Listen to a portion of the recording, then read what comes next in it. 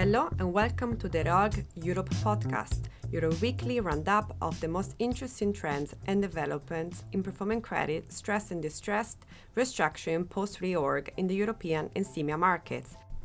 It's Tuesday, August the 2nd. I'm Giulia Rusconi. And I'm Richard Woolley. Coming up this week, Head of European Credit Research Noor Seher will tell us why the short-dated bonds of UK car manufacturer Jaguar Land Rover are attractive. Legal reporter Conor Lovell will comment on Hoost's restructuring, which has just been sanctioned, and was the first successful use of a restructuring plan by a middle-market company outside of administration. Senior Covenant lawyer Ian Chin will summarise for us the covenant trends that our lawyers observed in the European leveraged loan and high-yield bond market so far this year. And reporter Beatrice Mavrolian will discuss the latest deals that emerged in the primary market since last Tuesday.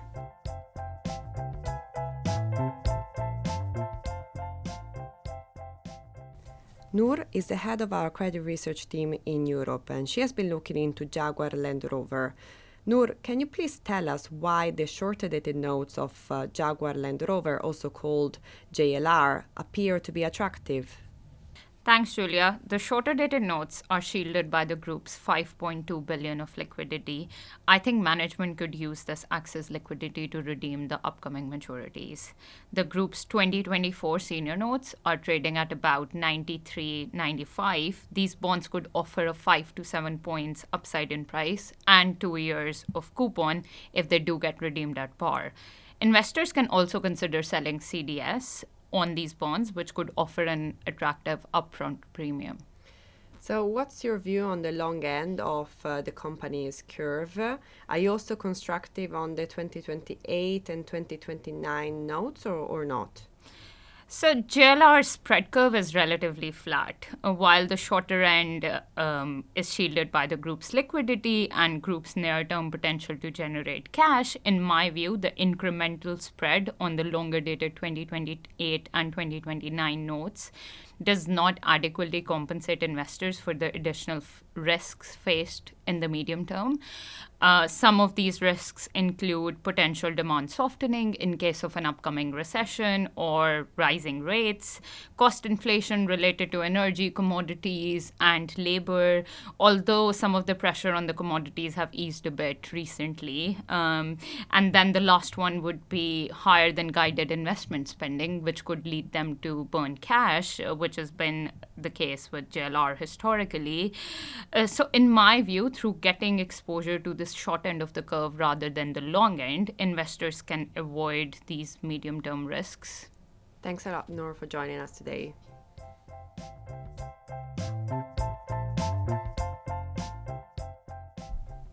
In July, the English High Court approved Hoost's restructuring plan. Legal reporter Conor Lovell was following proceedings, and I caught up with him a little bit earlier to discuss the company, what it does, and what this means for the middle market. Hoost is a very big deal for the middle market. It's the first time an SME outside of administration has used a restructuring plan to restructure its debt.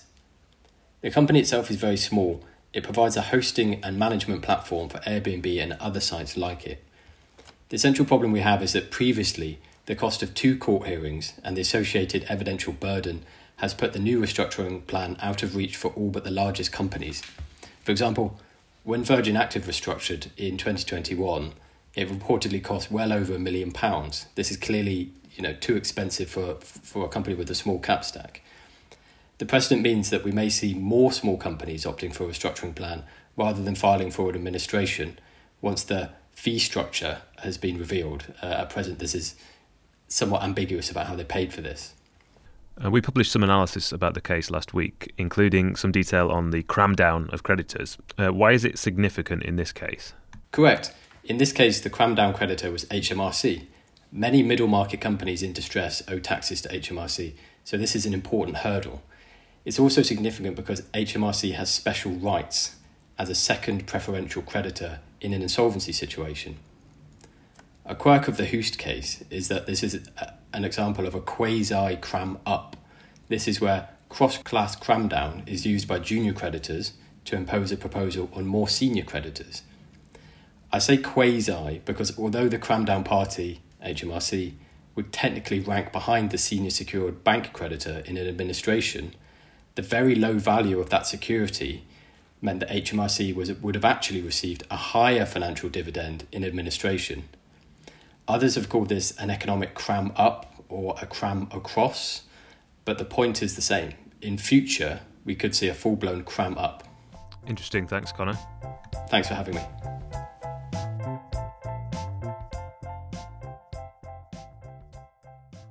Our Covenants team have been taking stock of Covenant trends during the first half of 2022. And today, our senior lawyer Ian Chin will tell us how covenants in European leveraged loans and high-yield bonds have shaped up this year. Hi Ian, I leave you the floor. Thanks for having me on. Let me start with European leveraged loans. At the beginning of the year, many thought document terms could only get looser.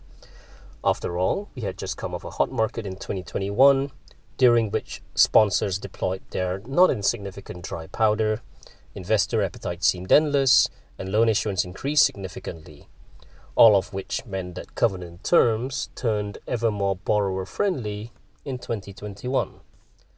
But that was all before economic uncertainty gripped the market in the first half of 2022, and loan issuances declined. Covenants appear gripped by the same uncertainty. Our research shows that leveraged loan covenant terms are still loose overall. Many aggressive borrower-friendly features continue to clear the market at a similar rate to last year. Supergrower baskets, exclusions of revolving debt from ratio calculations, and stringent lender transfer restrictions are just some examples. Having said that, and on the plus side for investors, we have seen documents tightening in some respects. We saw loan investor pushback in 53% of loan deals in the first half of this year. Investors focus in particular on restricted payments, debt capacity, and pricing terms for pushback. And so it appears that the first half of 2022 has led to some rebalancing so far as loan terms are concerned. Okay, so to summarize, there are still loose covenants in the leveraged loan documentation, but there were some successful pushbacks from investors. And what about high-yield bonds? The picture with European high-yield bonds is pretty similar. In light of contraction in bond issuances, 31% of bonds experienced investor pushback, with relatively long lists of amendments made to 888s and Novolex's senior secured notes, for example. Compared to last year, general capacities for debt incurrence and value leakage also reduced across the board. But don't be mistaken by the slightly rosier picture painted by these investor wins. High-yield bond issuers still benefit from very favorable terms. For example, dividend-to-debt toggles continue to clear the market, as do 2x contribution debt baskets. There are numerous other examples, but I'll leave it there for now. Thanks, Ian. And this sounds to me like a mixed picture. Is there anything investors can draw on for the remainder of the year? We think this will depend on how the markets shape up for the rest of the year. In light of tough economic conditions, we could imagine investors taking the opportunity to tighten documentation, or at least keep them stable. But equally, if issuances remain low, investors could still be enticed if the price is right, regardless of document terms. What does seem likely is that there will be opportunity for investors to tighten covenant terms in both markets if they choose to. Thanks again, Ian. For more in-depth analysis, you can download and review our reports on the European leveraged loans covenants and the European high-yield bond covenants that are available on our website under the Covenant Trends series.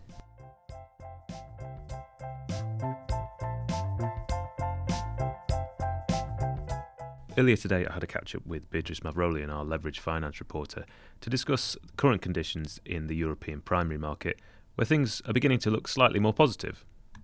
Recently, we've seen signs that the primary market is coming back to life, although deals still come at very wide OIDs. Two transactions which had been put on hold because of unfavorable market conditions and were expected to go the private debt route came back to the loan market instead. CLO issuance has also improved, and high-yield funds ended their run of outflows, boosting demand for new debt.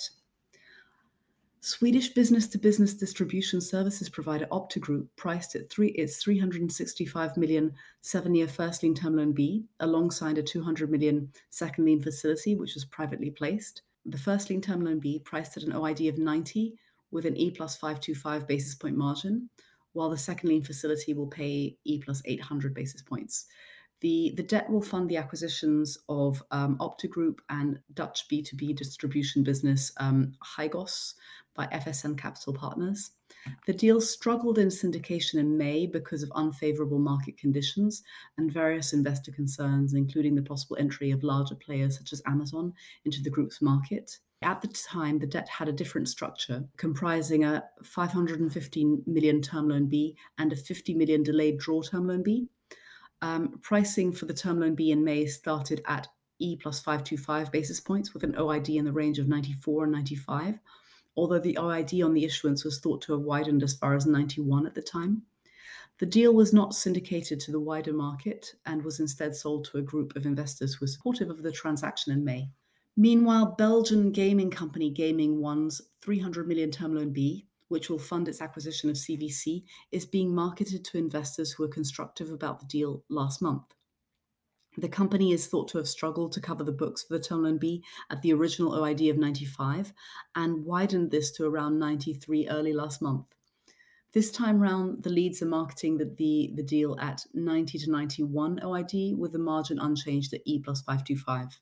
A number of lender-friendly documentation changes have also been made to covenants on the deal related to the margin ratchet, the EBITDA adjustment cap, the asset sale disposal sweep, debt incurrence, restricted payments, investments, and debt repayments, as well as other points. Late last week, German portable toilet company Toy Toy and Dixie, formerly known as ADCO, also priced a 200 million non-fungible term loan B add-on at 95 with a 500 basis point margin. The add-on will support the company's acquisition of its peer Sebac. The amount was originally 160 million, but this was upsized to 200 million. PIMCO also bought about 600 million of the term loans backing the sale of UK supermarket Morrisons, according to Bloomberg. In total, about 800 million euros of the loans were offloaded by banks to funds in the mid to high 80s, the article said. The debt is part of a 1.7 billion of senior secured leveraged loan tranche that has been sitting on banks' balance sheets. Meanwhile, European specialty pharmaceutical company Neurax Pharm priced a fungible 175 million euro 2027 term loan B add-on at an OID of 94 with a margin of E plus 425 basis points. Gambling technology company IGT announced its RCF was upsized to $1.83 billion from $1.68 billion equivalent, and the maturity extended to July 31st, 2027. And Dutch geodata provider Fugro announced a new comprehensive sustainability-linked financing comprising a 200 million euro 3-year RCF and a 200 million euro 3-year term loan. As always, more information on all of the situations and events discussed in the podcast today are available on our website, reorg.com. We hope you can join us next Tuesday for another Reorg Europe podcast. Until then, have a great week and thank you very much for listening.